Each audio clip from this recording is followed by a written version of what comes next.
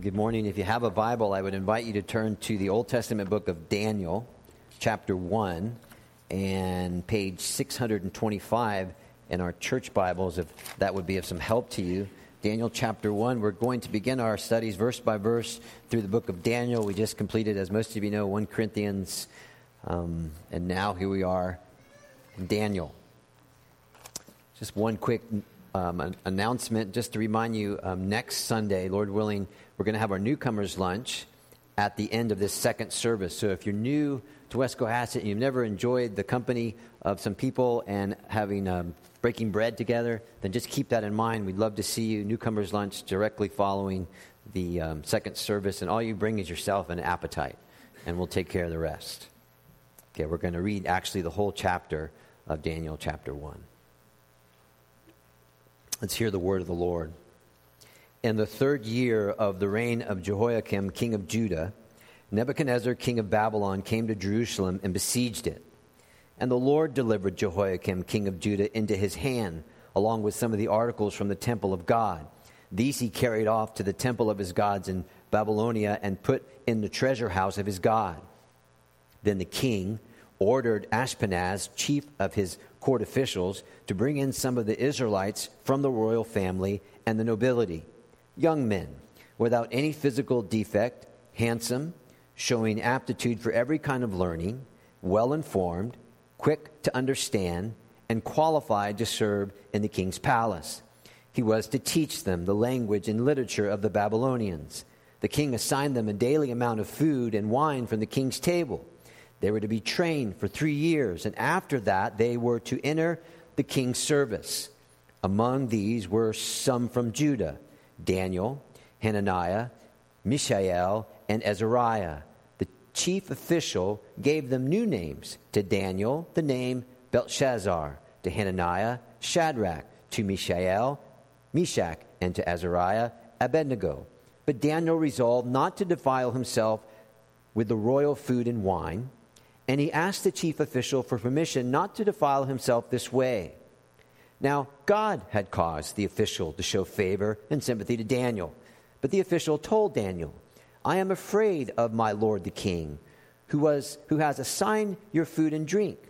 Why should he see you looking worse than the other young men your age? The king would then have my head because of you." Daniel then said to the guard whom the chief officials had appointed over Daniel, Hananiah, Mishael, and Azariah, "Please test your servants for 10 days. Give us nothing but vegetables to eat and water to drink. Then compare our appearance with that of the young men who eat the royal food, and treat your servants in accordance with what you see." So he agreed to this and tested them for 10 days. At the end of the 10 days, they looked healthier and better nourished than any of the young men who ate the royal food. So the guard took away their choice food and wine they were to drink and gave them vegetables instead. To these 4 young men, God gave knowledge and understanding of all kinds of literature and learning, and Daniel could understand visions and dreams of all kinds. At the end of the time set by the king to bring them in, the chief official presented them to Nebuchadnezzar. The king talked with them, and he found none equal to Daniel, Hananiah, Mishael, and Azariah. So they entered the king's service. And every matter of wisdom and understanding about which the king questioned them, he found them 10 times better than all the magicians and enchanters in his whole kingdom. And Daniel remained there until the first year of King Cyrus. Amen. May God bless the reading of his word this morning, and may God grant us understanding of it. Let's bow together and pray and seek the help that we need. Our God and Father, we pray that you would make this book live in us, that you would show us ourselves within your word, and show us yourself, and show us our Savior, and make this book live in us for Jesus' sake. Amen. Well, I suspect that we are long past the old days of Jerry Falwell and the moral majority, and all that was said would be achieved as a result of their planning and campaigning and organizing in America. We're long past those days. And for better or worse, and sometimes I think for better, I'm going to suggest to you that the secular wind of society for which a long time was a tailwind to the Christian church, is increasingly becoming a headwind. And so I would equally hope that we're long past the days, at least those of you that have sat here week by week, we're long past the days of thinking that we can fashion a life of heaven on earth so that if we try hard enough and pray hard enough and save long enough and add to that the right guy or the right girl in the Oval Office, then things will just be perfect all the time. We ought to be way past those days, because maybe at the heart of so many of our frustrations and our anxieties is that we think that everything has to be perfect for us now to be okay. And if it's not perfect now, then I'm not going to be okay. But I think in all this, more and more of us are coming to the realization that this broken, sinful world in which we live in is not actually our home. It's not our home. And this broken, sinful world that we live in is going to remain a broken and sinful world until Jesus returns. So we're not supposed to be planning and settling down here like this is all there is. We're not supposed to be treating the world like other people treat it, as if this is all there is. No. Now, there may be some who think that can change this broken, sinful world, and we respect and we honor their passion. And there may be some who live in a pretend world of heaven on earth, and so they opt out of every one of their responsibilities, and then they're just a little cocoon. Everything is perfect, so they think everything is like heaven on earth. And therefore, assimilation to the world and its bent is the order of the day. Because on occasion, many of us will have friends and they'll tell us, oh, we better live it up now because this is all there is. But of course, we would say to them, no, this is not all there is. There is a day which awaits every one of us when we will stand before the God who made us. And when we actually grasp this, when we actually grasp that the then of heaven is more important than the now of earth, that the then of heaven is bigger than the now of earth, then and only then will we begin to understand what Peter wrote in 1 Peter 1 to the scattered believers of his day, where the headwinds of the secular world were like hurricane force winds. So it wasn't their best life now. They were taking a beat down because of their devotion to Jesus. So Peter writes, verse 17, live out your time here as foreigners, strangers, exiles, refugees, immigrants, in reverence to God. In other words, don't be so tied to things here. And if we have not removed ourselves from the responsibility of taking Jesus into the public square, then we'll be able to understand his words that he said in John's gospel, I think it was around chapter 8, if the world hates you, keep in mind that it hated me first. If you belong to the world, it would love you as its own. As it is, you do not belong to the world, but I have chosen you out of the world. This is why the world hates you. Okay, so hates us because of Jesus. Not because we're behaving like idiots. Not because we're snooty, we're horrible workers, or we're bigots, or we're holier than thou. No. They hate us because of our devotion and affection to Jesus. Now, I say all that stuff purposely as we begin our studies in the book of Daniel for this reason. Some people like the book of Daniel because what it reveals about the future. So the juices get flowing and the heart starts pumping a little bit faster, and they get out their charts and they get out their measuring sticks and they store up even more canned goods and they buy even more generators and gold coins for the end. And some people like Daniel because they like the idea of daring to be a Daniel.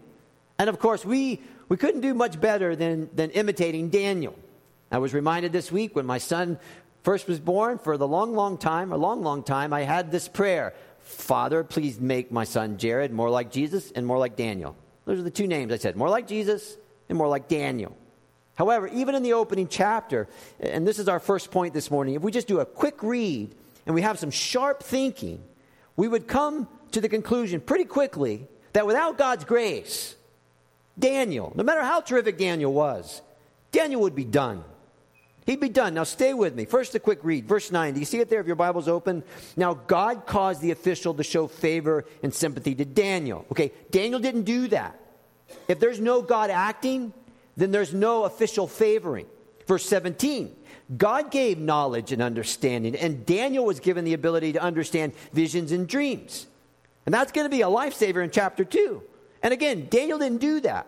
Who did that? God did that. Why did God do that? One word. It's God's standard operating procedure. Grace. Grace. In fact, verse 9, God caused. Verse 17, God gave. Both of the same Hebrew word. Literally, God set it inside of them. Here's the point. Without God's grace, Daniel is of no consequence. And by chapter 2, the book is done. Because he's dead. Because he doesn't know how to interpret Nebuchadnezzar's dream. And do you not think that Jesus might have said the same kind of thing when he preached himself from Daniel to his disciples, a la Luke 24. Remember, he preached the gospel from the Old Testament. And I suspect when he got to the book of Daniel, he said something like this. You see, guys, God only saves his people by his grace. If God's grace wasn't abounding, Daniel would be nothing. Just like you, just like me. This is how God rescues people. This is how God saves people. Grace. Grace. That's the quick read. Now let's just do a little bit of sharp thinking. Let's just take ourselves back a little bit further before verse 1, chapter 1. God had to choose Daniel's people, Israel.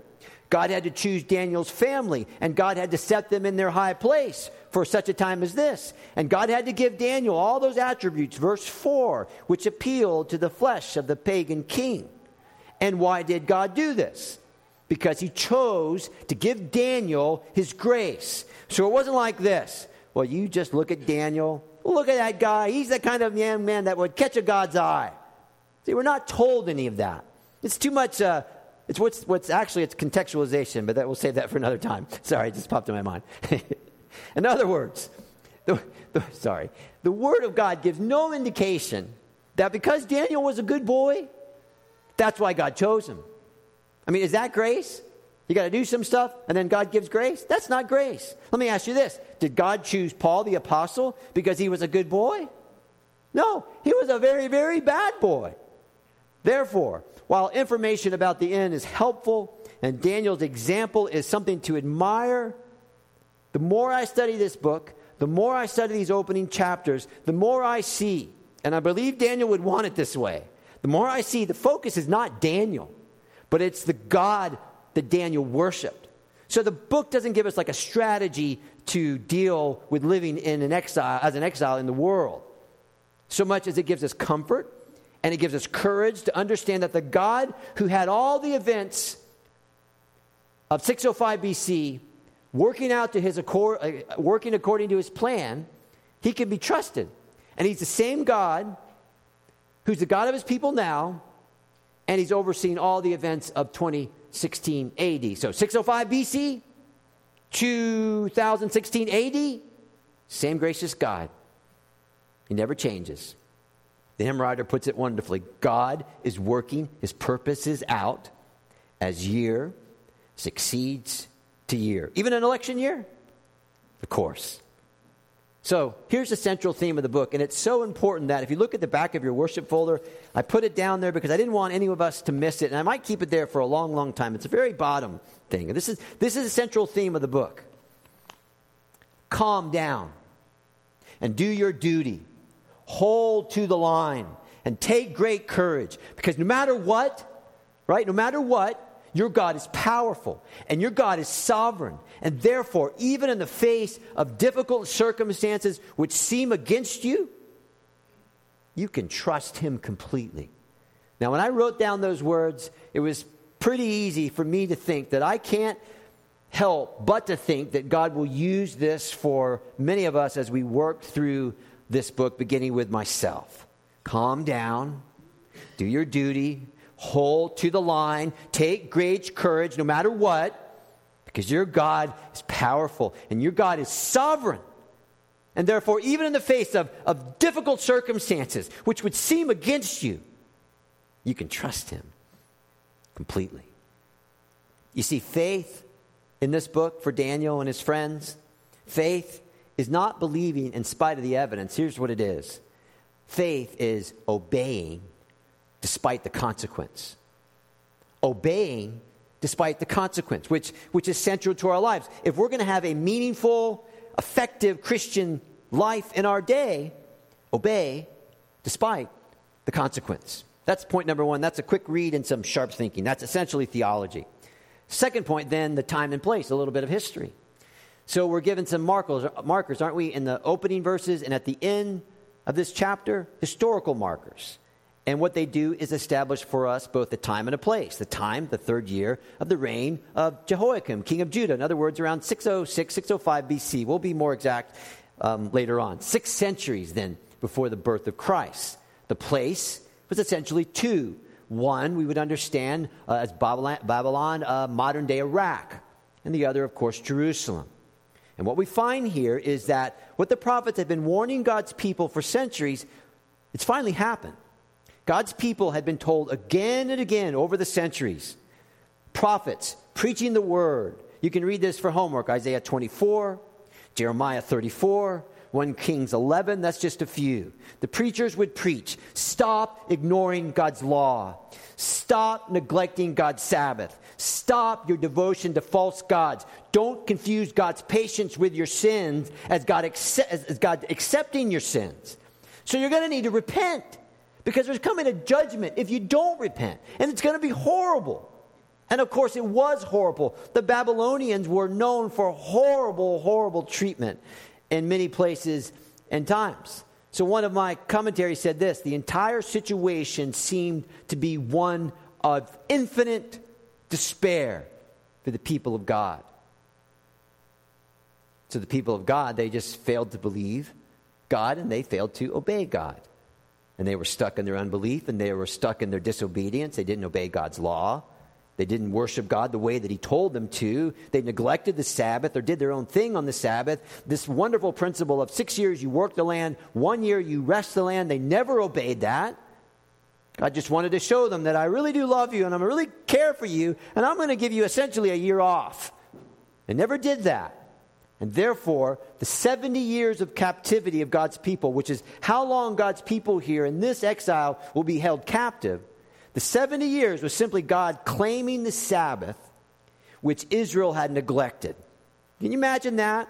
God was serious about a Sabbath. Every one of these years they missed, in essence, God was saying, you're going to have to pay back. 70 years in exile. And of course, God used a nation, a wicked nation, far more wicked than Israel, to execute his judgment. Nebuchadnezzar then comes into Jerusalem, all guns a-blazing, if you would, and it's a pretty easy takeover. Verse 2, because the Lord delivered the king of Judah there into the hands of Nebuchadnezzar. And he even delivered the vessels of the house of God, and they were carried off to the temple of his God, Nebuchadnezzar's God, in Babylon, and put the treasures in his house. And so what the writer is telling specifically his original audience who'd be reading this, and they're like in captivity, he's saying, hey guys, pay attention. Verse 2, opening line. It was actually the Lord who gave Nebuchadnezzar his victory. God did this.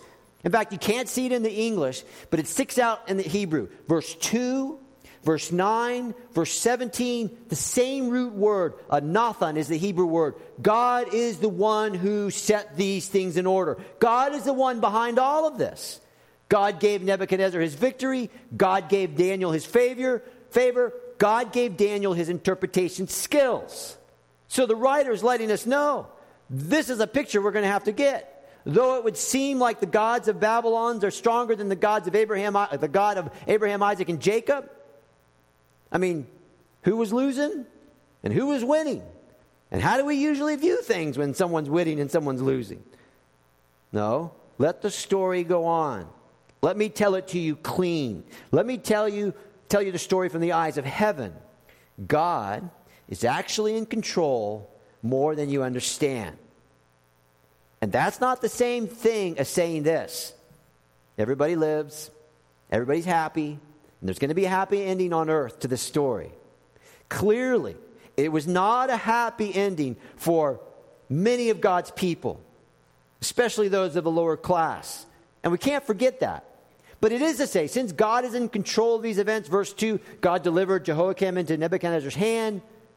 God is responsible for the defeat of his own city. God is responsible for the defeat of his own people. Yet since he's God, he can be trusted. He can be trusted. Now, when I got to that verse, something popped in my head, and I said, go check Acts chapter 2. Okay? So there's a translation called the Septuagint. The Septuagint is the Greek translation of the Old Testament. And this is what I wondered. I said, I wonder if the same word that was used in verse 2, 9, and 17 in Daniel 1 is the same word in Acts 2, which described Jesus, the perfect one, who was delivered into the hands of wicked and cruel men so that they would nail him to the cross. And guess what? Exact same word. Exact same word. Here's the point. It seems like God's pattern is often, in the big things at least, this: deliver his chosen people over to evil people to execute his judgment, and yet save the world. Let's follow that line.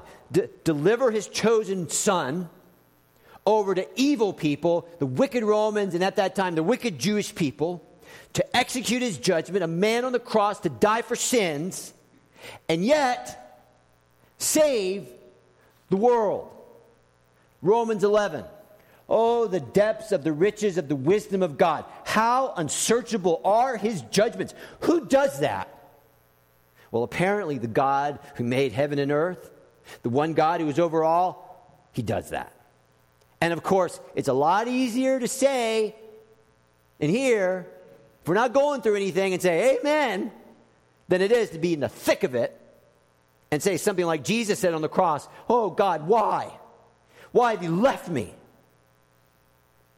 So the original audience, the people in exile, this is what they're being told in essence. Calm down, do your duty, hold to the line, take great courage, because your God is powerful and your God is sovereign. And therefore, even in the face of difficult circumstances which seem against you, we can trust him completely. And for those of you who know your Bible, you'll see the text note in the NIV, verse 2. You see a little letter there. If you follow it down, it says the land of Shinar. What's the land of Shinar? Well, that's Genesis 11. The Tower of Babel was built where? In the land of Shinar. And the Tower of Babel was man essentially saying this: you're not sovereign God. We will show you who's really in charge. We're going to build a kingdom. It's going to be great. We're going to build it right up to the heaven. And we're going to show you that we can take care of things down here our way. You're not sovereign. In fact, we might be sovereign. And now here we are a few thousand years later. Nebuchadnezzar is doing the same thing. Open up a history book, read your newspaper. That's pretty much the theme of a whole of human history. I am the master of my fate, says man. I am the master of my fate. There is no sovereign God who works everything out to his appointed end. Now let's be sensible and let's be thoughtful here. Okay? Even in that cry, as defiant as it is,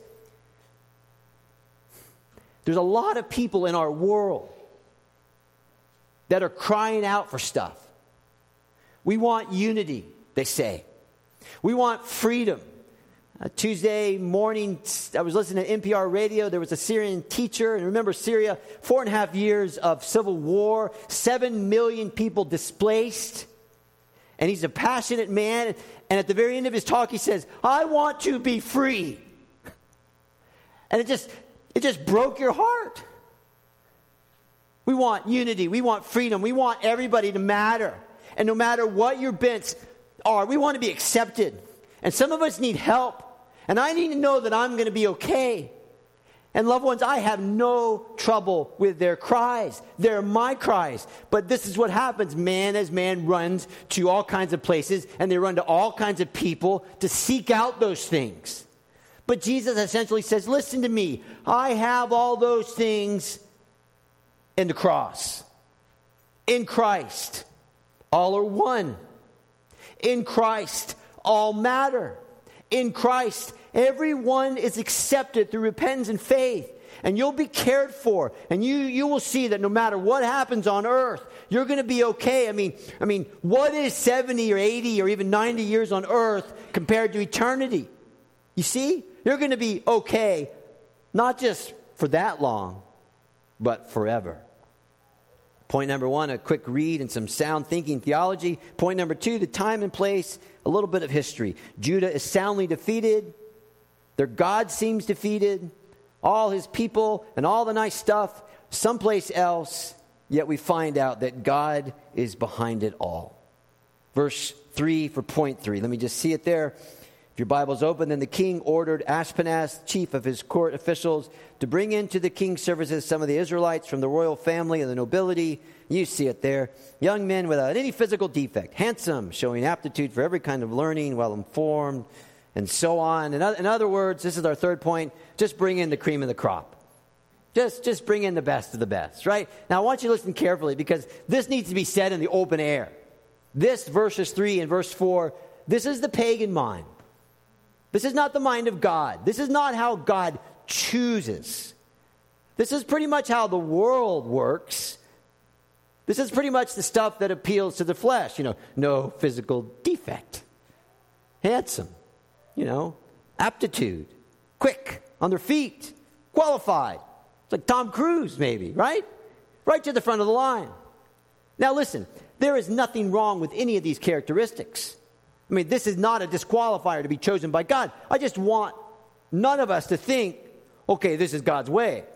So the people say, okay, kids, and maybe even some adults, okay, if I'm going to dare to be a Daniel, then I'm going to get things fixed up out here. And I'm going to get to the gym, and I'm going to start eating vegetables and drink water, and I'm going to go to the library and finally crack open a book. And then, and only then, if I look a certain way, have a certain mind, God will look at me and say, "Atta boy, I'm going to set you up to this great work." And what you have then, you have created an army, literally, of thousands of people who are working on the outside to the neglect of the inside. The care of the mind and body to the neglect of the soul. You get that? The care of the mind and the body to the neglect of the soul. And you'd want to say, what is that? What is that? I can remember as a boy, this is true, I had my Bible picture book in my room, and I opened up to the book of Daniel, and there was Daniel with a big plate of vegetables and a glass of water, and all his friends had steak and meat and beautiful food, and I was like, there's no way I'm doing veggies. There's no way I'm going to eat veggies. I want some of the other stuff. That was me. I can't. I was Daniel for like 2 minutes, and that was it. Luke chapter 16, verse 15. What is prized among men is detestable before God. 1 Samuel 16:7. Do not consider his appearance or height. The Lord doesn't look at things and people like that. People look at outward appearance. It's pretty much our world. And you're going to notice that Nebuchadnezzar wasn't interested at all if these young men were filled with integrity, if they had good character, if they had a fantastic work ethic, and they were kind, and they were obedient, and they were well-mannered, and they were pleasant, and they were generous young men who had empathy and who were selfless. No. We just want all this stuff and some of this stuff. See, the characteristics that I just listed, they're many of the qualities that God desires in those who lead his church. And beyond that, listen to your Bible. 1 Corinthians 1:26. Sorry, we have to do this. Brothers and sisters, think of what you were when you were called. Not many of you were wise by human standards. Not many were influential. Not many of noble birth. But God chose the foolish things of the world to shame the wise. God chose the weak things of the world to shame the strong. God chose the lowly things of this world and the despised things and the things that are not to nullify things that are. Okay, God, why did you do that? Here's the answer. You ready? So that no one may boast before him. You see, dare to be a Daniel can be reduced to in-house competition with our peers. And the kind of celebrity Christianity that we're so used to that it's hard to recognize. And look at all the superstars, not very helpful. And actually, it could be harmful. You're sensible people, you'll have to think those things through. So after this selection, first word, Nebuchadnezzar begins his coercion. And here, we see that he begins this subtle and sometimes not so subtle plan of changing the worldview of these young men. In other words, this is his plan. He's going to change the way these young men think about the world. And he's going to change it, if you would, in the core processors of their mind. So Nebuchadnezzar has beat them on the battlefield, and now he's going to try to reshape them, if you would, in the classroom. Okay, how does he do this? Well, the first thing is isolation. The great tool of the evil one. Get them away from the people of God, right? I mean, we know this. We understand this. The things which would guard them, hem them in, keep them in check, they're no longer there. So the place they used to live and the people they used to know, they're gone. So it's none of this anymore. Hey, Daniel. Hey, Mr. Peterson. Hey, Daniel, was that you over there by the tavern throwing those bottles on the street? Was that you? No, Mr. Peterson. That wasn't me. That's right, Daniel. You're a good boy. And by the way, Daniel, I'm watching you. I'm watching you. It's the same as a Christian businessman who travels, a Christian person who takes a vacation, new town, nobody knows you, you're free. Now, how are you going to behave? It's one of the privileges of living in a smaller place. A lot of people know you. Big place, no one knows you. No one knows these guys in Babylon. Isolated. No more public worship. No more instruction from God's word. No more fellowship with God's people. Isolation. Another word, indoctrination. That's verse 4 and verse 5b. They were to be instructed in the language and literature of the Babylonians. Verse 5b, they would be trained for 3 years. That's harmless enough on one level. After all, language and literature are usually beautiful things. And we would do well to know how cultures live and how cultures think. And we would do even better to study cultures and their lines of thinking about God or gods or spirits or avatar or whatever. Because then and only then we can have a healthy dialogue with them and tell them about Jesus and maybe even point out some of the flaws of their religious thinking. But that's not happening here. Here it's something far, far different. Here the indoctrination was this. We do not want you to think like an Israelite anymore. We want you to think like a Babylonian. And every evil empire does this. We want you to think this way, our way. And the deeper issue is this. The godly think different than the ungodly. Right? The godly think different than the ungodly. If you like, the Christian thinks differently than the non-Christian. So when it comes to our time, when it comes to our money, when it comes to public worship, when it comes to life decisions, the Christian thinks differently, at least we're supposed to, than the non-Christian. The godly, the Christian views everything as, how will my decision appear to God? What would God want me to do? That's their issue. That's the key for them. That is the source of their answer. The ungodly, the unchristian, how does this appear to me? And they have no reverence for God and no reference to God. How will this appear to me? How will this work for me? And Romans 3:18, there is no fear of God before their eyes. So the writings that they would learn and the language, which would include the study of origin and words and the culture, it revealed a completely different worldview from that which they learned from God's word and from God's people. Okay, so you're with me? First, there's the selection. He only picks with his eyes. Then he does the coercion, changes their worldview. And then there's isolation. Let's get them away from what they knew. And then there's indoctrination, new teaching from new teachers. Fifthly, then, reorganization. And the cream of the crop gets the best of food and drink. That's verse 5. The king assigned them a daily amount of food and drink. And so what's the harm in that? What's wrong with good food and good drink? Well, the point here is it wasn't so much about the food and the drink, but it was more about the social gatherings. High living. Now listen carefully. High living, constantly being catered to, can very easily master our senses. Think of it this way. When you go on vacation, I suspect most of you come back. If you had a good vacation, most of you come back and you say, I want to live this way forever. Right? I just want to live this way forever. The senses are mastered. And every time Daniel would eat, he would be served, and the good life would just be right before him, and he would be weaned away from the godly life, where the place of the servant and not the place of the master. is the way of his master. You understand that? The place of the servant, that's Christian, not the place of the master.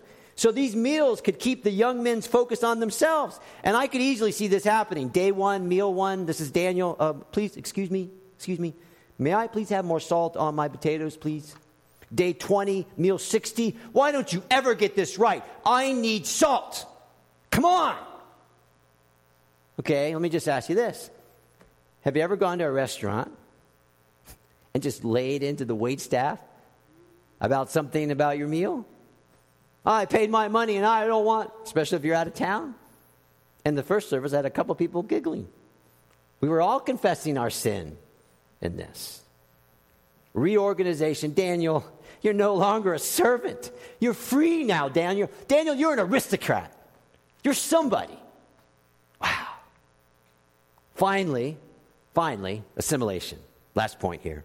Name change. The young men receive a new name for the wrong reason. New name, just like now, new name, new identity. New identity. So when I was writing this out, I couldn't help but to think of a movie. Maybe most of you, or some of you know it. It's the movie Yours, Mine, and Ours. Right? This is the 1968 version, not the 2005. This is Lucille Ball and Henry Fonda. And so there was a lady, Lucille Ball, with a great number of children, and she marries a man, Henry Fonda, with a great number of children, and they collide, right? And after the wedding, they're in their house, and they're off to school, and there's this classic scene where the young boy, his name is Philip, he's sitting in his class, and he signs his name on his math paper, Philip Beardsley. He turns the paper in, and his teacher, who happened to be a nun, says, "No, dear, your name is Philip Nort." Young Philip replies, "I'm Philip Beardsley. We all went to church, and we were all married. I'm Philip Beardsley." In other words, he was taking on his father's name. The nun replies, "No, dear, not legally. And we must sign our legal names in school, mustn't we?" And then Philip replies, "Beardsley." Then the class now is in it. They shout back, "Nort, Beardsley, Nort, Beardsley." And there's a fight, and the kid gets a shiner. The mom has to go to school. Cut the scene to the new scene. He's writing his name. Philip Nort, Philip Nort.